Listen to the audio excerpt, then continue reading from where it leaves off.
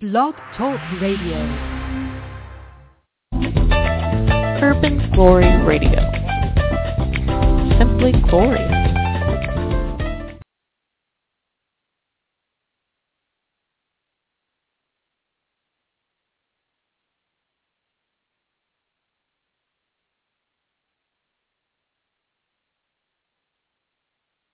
Well, good evening. This is LaVon Breland.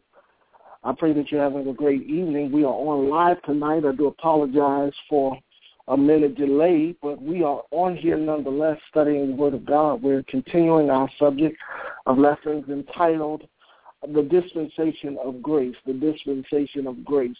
And tonight I want to continue our study on grace, and we're translating grace as a judgment.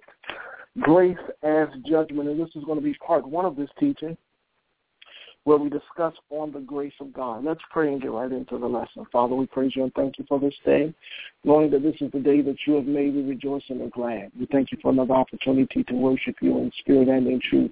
It is the authority of your word that gives me confidence to make boldly known the mysteries of the gospel of the Lord Jesus Christ.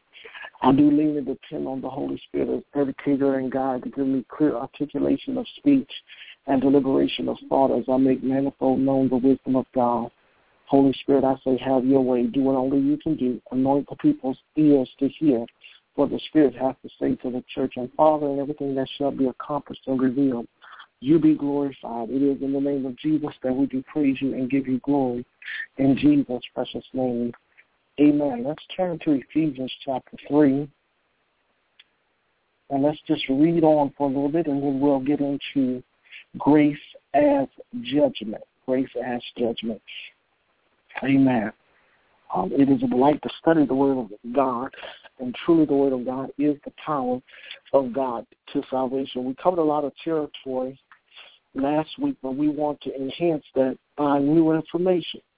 So we're going to be talking about God's grace being translated to the judgment of God. Now, we know that there are several teachings out there on grace, but I have yet to hear anyone teach on grace as a judgment. And so tonight, hopefully, under the inspiration of the Holy Spirit, we can bring to light the grace of God being judgment. Now, the fact that grace is compared to the law in Galatians chapter 5 indicates that grace is a legal term, and it comes with legal stimulation. And so we're going to go in God's courtroom and abstract understanding that only the Holy Spirit can allot to us to afford the truth that we need to know about how we can take advantage of grace for living in times like these. Ephesians 3 talks about the dispensation of grace.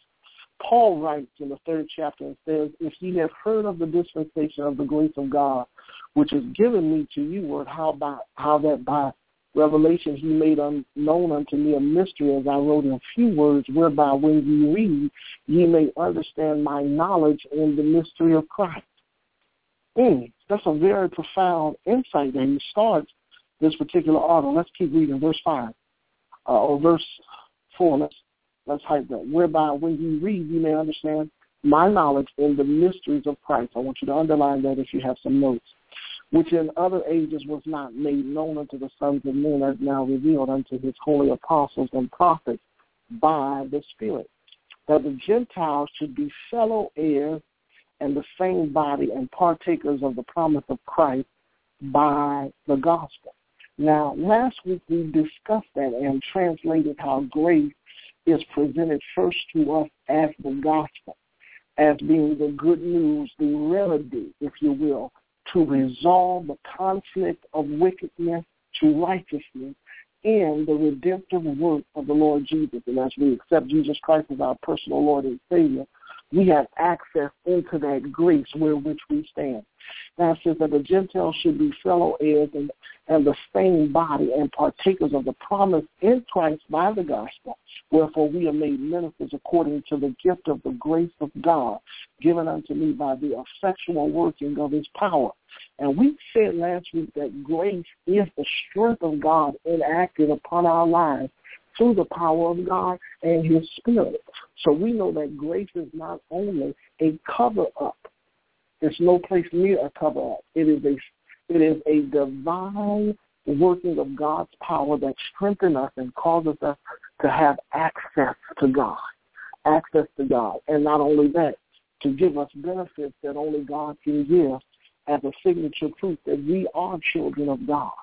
Hallelujah. So verse 8 says, unto me, who am less than the least of all saints, is grace given, that I should preach among the Gentiles the unsearchable riches of Christ. Now here we see several things. We see that there is knowledge in the mystery of Christ. We see that it is revealed by the Spirit of Christ, and we see that it is according to the workings of the power which is found through the gospel of the Lord Jesus Christ. And it affords us riches, the riches of, and verse 9 says, to make all men see what is the fellowship of the mystery, which is from the beginning which the world has been hid in God. Now here's the key. Who created all things by Jesus Christ. So it's always in Christ, to the intent that is now the principalities and powers in heavenly places might be known by the churches the manifold wisdom of God. Now the wisdom of God is the application of the knowledge of God according to the eternal purpose which he purposed in Christ Jesus, in whom we have boldness and access and confidence by the faith of him. And so we talked about having the faith of God in transformation, our study of transformation. Now, the next lesson for the remainder of the year is going to focus on a deeper understanding on who God is and how God relates himself to us, with us, and in us. And if you're not used to in-depth study of the Word of God, I would encourage you to go back to the beginning studies of this year, all the way back to December of 2013, and kind of hone in on the directives that God gave us for this year, so you can have a foundation as to the direction in which we're going. Amen. So we talked about the grace of God being the strength of God allotted to us to be children of God in confidence. Here I want to give you 5 things that how grace is seen in Scripture. Number 1, grace is seen as a salutation. I know that sounds kind of different, but it's a salutation or a greeting. The New Testament church wrote, the New Testament church often when writing the writings of the apostles would write, grace and peace be multiplied unto you through our Lord Jesus Christ. That was a salutation given among other believers to identify the apostolic authority of which were men separated by the Holy Spirit to communicate the overall message of Christ to the church.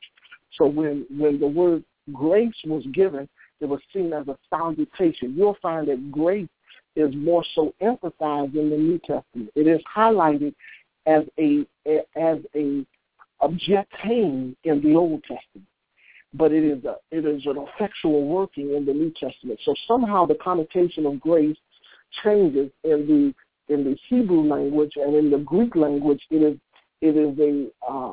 a state of reality for Christianity. So we have to pay attention to those things. Now, the Bible was written in 2 different languages for 2 different audiences.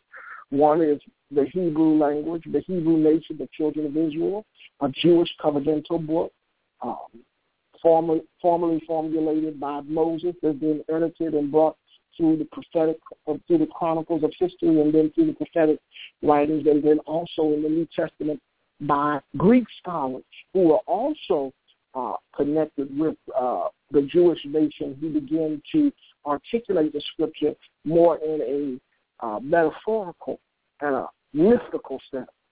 I don't want to get too deep into that because I know some sacred cows in Christianity have problems with you saying metaphorical, analytical, theoretical, but we just have to grow up. And so back to the lesson, we see that it is a salutation. You can write down Romans 1:7, and then we also see in Ephesians 2, verse 8, that grace is a sovereign act. For by grace are you saved through faith. It is a gift of God. And then we also see it as supernatural sufficiency in 2 Thessalonians 2:16. And then also, this is a very important one. You can also note down a source of justification in Titus 3:7.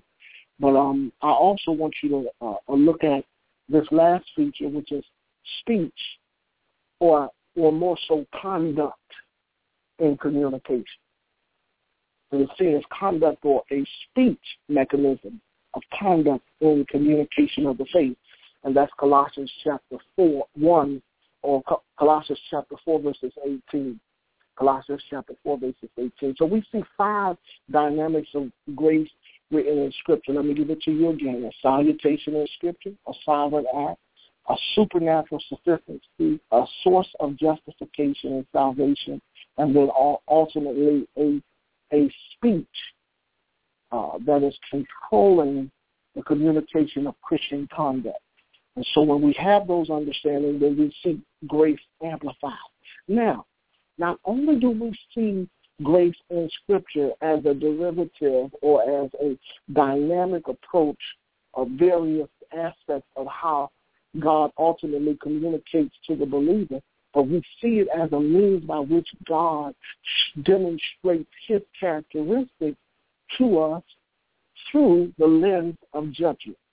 And so what I want to talk tonight about is how we can see the judgment of God in the lens of dispensational grace.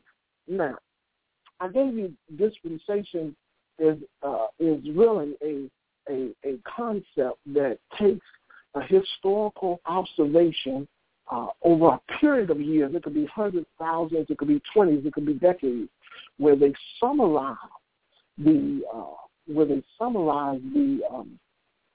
hallelujah. They summarize the events in history and use a key term to identify what is the major resolution to that generation's dilemma. And so this era in history, even this current history time, we consider the dispensation of grace. God, in essence, wants us to get a greater picture, bigger picture of his ideas, how he operates with people, how he establishes his ways, his wisdom, his works, his walks, his wonders, and his excellency with us, with humanity. And God wants us to have a working knowledge of that. And we first learn it through the revelation of Jesus Christ, and we also take a look at worldview perspectives that communicate God's verdict on the people as a whole. And that's what dispensational learning does. So dispensational points to 3 things. We need to continue as we study to enhance our understanding on the word dispensation. Now, let me give you 3 things. Dispensational understanding develops through an understanding of how God attempts to display his nature to humanity in a sequence of events. So ultimately what we're saying is, how does God work with mankind? And so as the Bible is written in category, so are dispensations in category. And you can kind of take a jump start into dispensational understanding through looking at how God dealt with the people in the Bible, and then bring some type of prophetic conclusions to how God is dealing with us today. Now, we do know that significantly there are 3 major dispensations taught in the Bible.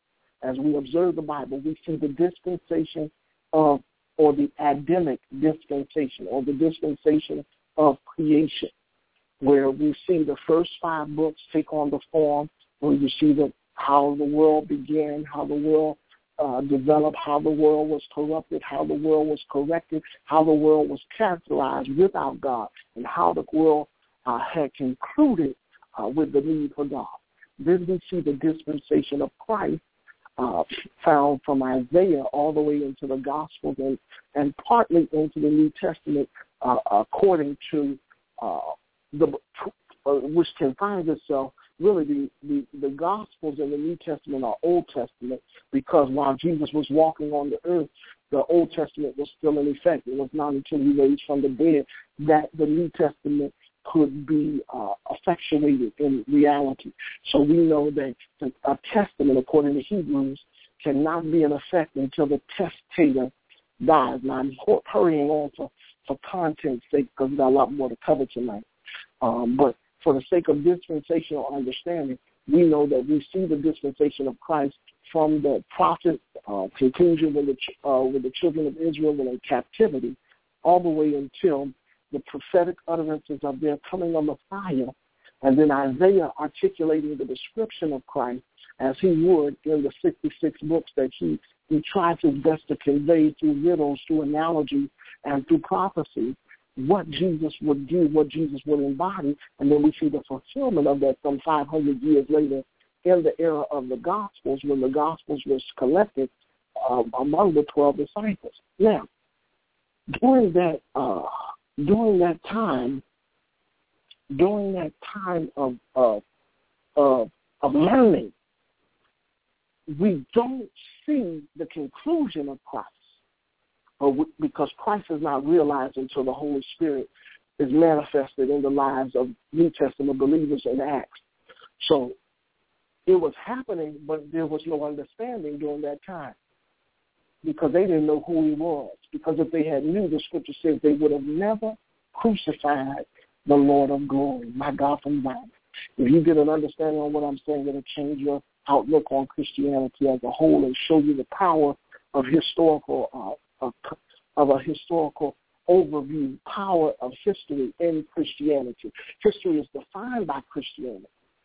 And so they did not understand what was really happening. What Jesus was showing was that mankind would be empowered by the Holy Spirit. Hallelujah. Would be empowered by the Holy Spirit to live a Christian life through inner convictions and inner characteristics that were undeniable and that were irrefutable, that would prove that only God could cause us to live and exist in confidence in this world. And that's what we learn in the dispensation of Christ. Now, why was it completed? Because the Holy Spirit had come upon people through grace in the New Testament after Jesus had ascended and appeared 40 days after his resurrection to the people. He said that there would come greater works, and the promise of the Spirit will lead and guide us into greater truth. So we see in Acts all the way to the book of Revelations, over a 200-year period of time, historically, in that era, a dispensation that we coined as the Holy Ghost. Now, the dispensation of the Holy Ghost and the dispensation of grace are synonymous because the Holy Spirit is the Spirit of grace. Now, I'll explain that more in part 2, and then you always have to get the commentary on this particular teaching because you're only getting 30 minutes a week on this particular subject. You need about 4 hours on this, and we have 5-hour teaching on dispensation so you can understand. But dispensations, point number 2, evaluates known acts of divine judgment. Judgment to bring prophetic conclusions to the change need to alter actions that translate righteousness in the land. So we see that it not only develops understanding of how God attempts to display his nature to humanity and the sequence of events, but it evaluates known divine judgments to bring prophetic conclusions. Now, what do I mean by that? God has decreed, the Bible says he makes known the end from the beginning. God has put things out there of things that will come to pass before they ever happen, because God looks at the end and works himself back to the future. My God, I get excited about little coin statements like that because they really are loaded concepts. But ultimately, we know that prophetic conclusions are spoken and declared and written state of God's judgments or God's plan to correct a counterfeit system against his will. And what we do when we evaluate actions and alternatives that people have taken against God's desired plan introduced to us in creation, fulfilled in the doctrine of Christ or the dispensation of Christ, and now affirmed in the Holy Spirit, we look at those judgments as a means to change and alter our actions so that we can exemplify the righteousness of God in Christ Jesus. Amen. Now, I don't have time to give you foundational understanding on that. You're just going to have to get the commentary for more things. So we see a great key point here. There are 5 things that we see about the judgment of God. Number 1, God's judgment is eternal. And God's, number 2, God's judgment is everlasting. Let's stop there for tonight and deal with that. We can give you reference scriptures of 1 John 5:20 and Psalms 93, Isaiah 24, verse 5, Isaiah 53, verse 12. I don't have time to go all of them, but they describe the 2 basic areas. Now we're going to see that God's judgments are effectual and exceeding, effectual and exceeding. But tonight we're going to focus on 2 aspects of God's judgment, which is that God's judgment is eternal and everlasting. Okay, now let me give you the last point on dispensational awareness. Dispensational outlooks helps us think to spiritual maturity when we depend upon the Holy Spirit. Now that is important because we know that the Holy Spirit is sent to lead and guide us into the truth. So when we depend on the Holy Spirit to reveal us truth, we then can have confidence in seeing the bigger picture that we're supposed to attain through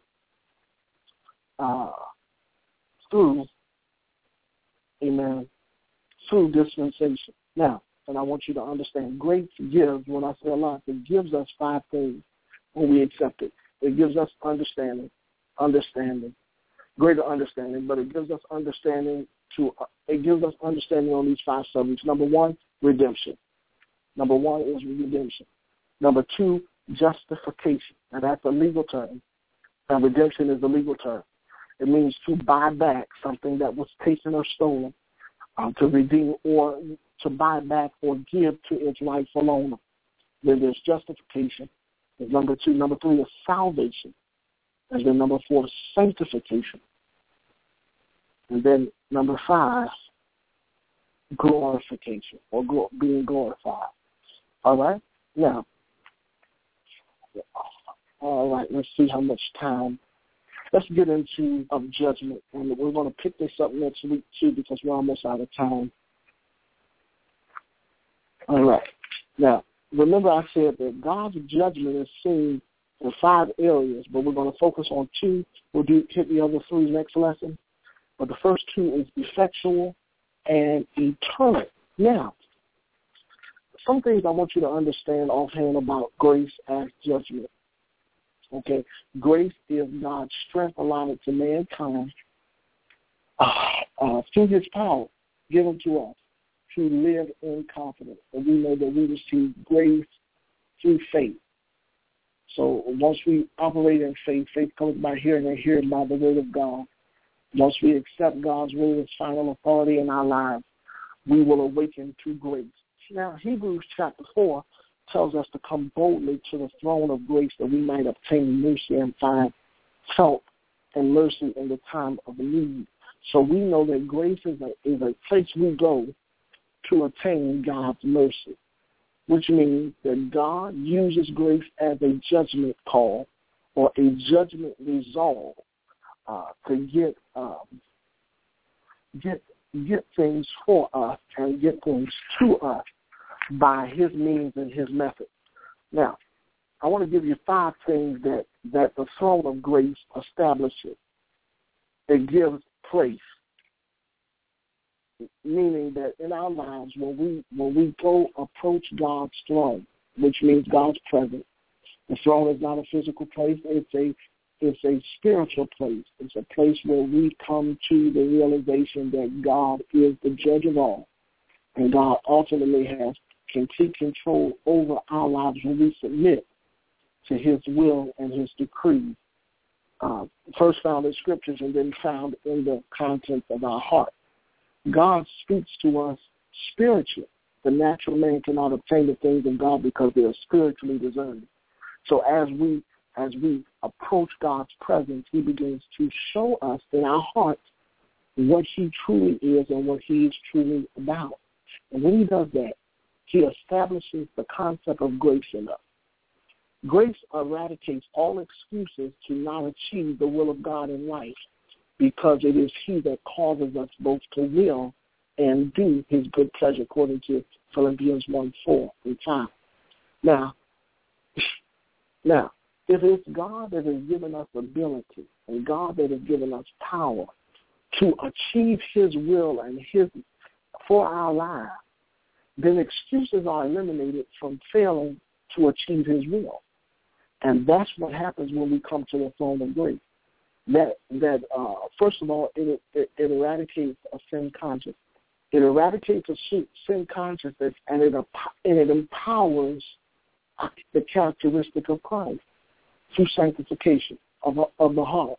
And then not only does it do that, it resolves and it restores us into the righteousness of God in Christ. Now, God's grace gives us place in his throne. And when we come to the throne of grace, we find several things. Number one, perfect justice. Now, we'll talk about that in 2 lessons from now. And then we find a place of purity. A place of purity. And then we'll talk about this in a second, a place of eternal life. We see a place also of power and authority. When those things are seen in our lives, we will experience God's power, God's passion, God's provision, God's purposes like never before. Amen? Now, I got 3 minutes. I got to give you 12 aspects of God's eternal judgment and 12 aspects of God's everlasting judgment. Now, they're all the same thing. They're all descriptions of God's judgment, but they are expressed through things that are eternal and things that are everlasting. Things that are eternal and things that are everlasting. Now, when we say things that are eternal and everlasting, what we're saying is that God judges us and judges matters and judges things from a perspective higher than our circumstantial expressions in reality. God takes the pie, causes that pie to work according to his plan. Amen. So it's not just when we talk about judgment, talking about a bad behavior that we omit through ignorance. People are destroyed because of a lack of knowledge, because they reject knowledge, and they perpetuate that through their children. So that's a consequence of sin. But God ultimately judges sin itself. And that's why the Bible says the wages of sin is death.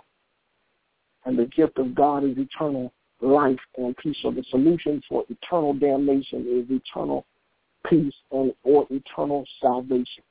All right? Now, everlasting and eternal often display that God has a bigger picture in mind than our temporal things.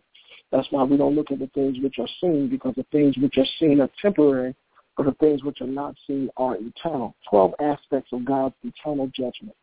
All right, now, what we see in the scripture is, and I'm just going to read them to you, and then I'll amplify them next week because we got about a few minutes left.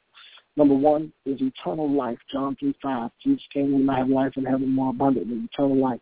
Number two, eternal damnation, Mark 3:29. Number three, eternal excellence, Isaiah 60:15. Number four, eternal power, Romans 1:20. Number five, eternal weight of glory, 1 Corinthians 4:17. Number six, eternal purpose, Ephesians 3:11. Number 7, eternal salvation, Hebrews 5:9. And, of course, foundational, what we're talking about tonight, eternal judgment, Hebrews 6:2. Number 9, eternal redemption, Hebrews 9:12. Number 10, eternal spirit, Hebrews 9:14. Number 11, eternal inheritance, Hebrews 9:50, eternal fire, Jude 1:21. Now, not only do we see God's judgment as being eternal, now once God says it, it has to be.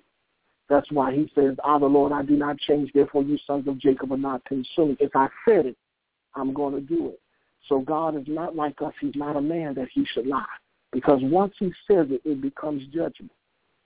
I'll talk a little bit more about that next week. And then also I want to give you everlasting judgment. So once it's out there, it's out there, it's out there, and it's out there. That's what it means. So the nature of God's judgment cannot be circumstantial evidences or circumstantial situations because they're subject to change when they're under the influence and the problems of men. Now I want to help you with it. Grace helps you get the big picture. The big picture that God has bigger plans and bigger pursuits that goes beyond your little path of ways. And that if you operate in his power and his provision, you're going to find out what that bigger picture is and going to be able to live from a bigger perspective. And when you live from a bigger perspective, you'll get bigger results. And you'll get a better satisfaction and a better quality. We see that better quality of life is also described through it being everlasting or perpetual without end. We see that there are 12 things that are without end. Number one is his possession, Genesis 17:8, his covenant.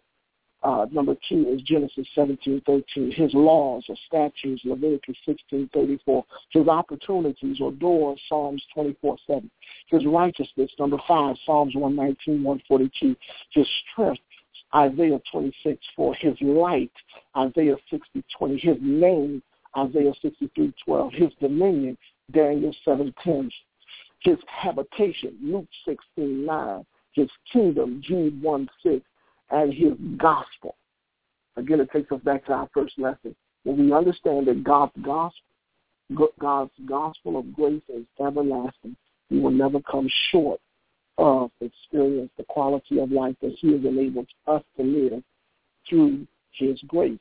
So grace reveals to us a greater form of God's judgment, and it enables us to live God's judgment in confidence. Let's go back to Ephesians chapter 3 for the conclusion of the matter. It says, listen, to the intent that now is to all principalities and powers in heavenly places might be made known by the church the manifold wisdom of God according to the eternal purpose which he purposed in Christ Jesus our Lord, in whom we have boldness and access with confidence by the faith of him. That's why I desire that you faint not at my tribulations for you, which is your glory. For this cause I bow my knees to the Father of our Lord Jesus Christ, of whom the whole family in heaven and earth is named, that he may grant unto you according to the riches of his glory, to be strengthened with might by the Spirit in the inner man, that Christ may dwell in your hearts by faith, that you being rooted and grounded and settled in love may be able to comprehend with all the saints the breadth and the length and the depth and the height, to know the love of Christ which passeth knowledge, that you might be filled with the fullness of God. And it goes on to say, now unto him that is able to do exceedingly, abundantly, above all that we can ask or think, according to the power.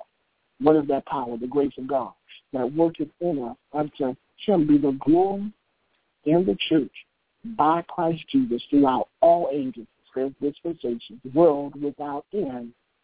Amen. Now we'll pick it up next week and we'll begin to give commentary on this and then go into the Gospel of Jude as an example of developing dispensational grace. Let's pray. Father, I pray that tonight, although it was more informational than revelational, I pray that something that was said tonight would spark an interest into studying the nature of your judgment through the power of your grace. I also pray that the eyes of the understanding of the deaf and dumb in you would awaken to truth through your Holy Spirit, and that we would learn the ways of our God so that we can have confidence to walk by faith and not by sight. It's also my prayer, Father, that as we study more intently into the nature of who you are, that we would come to a realization of how powerful you are and how wonderful you are, and the plans that you have for us to make us better people and to make us a historical mark of light on the earth. I pray also that your work of salvation would be evident in our lives so that others might say, what must I do to be saved? So God be glorified, be edified, and the devil be horrified. In Jesus' name, amen and amen. Well, I'm out of time. I'll talk to you on the next broadcast. We have a lot more to cover. I just barely got through my notes on grace as judgment. We'll continue next week and deal with some legality terms as it pertains to our operating in God's grace for living. God bless you and good night.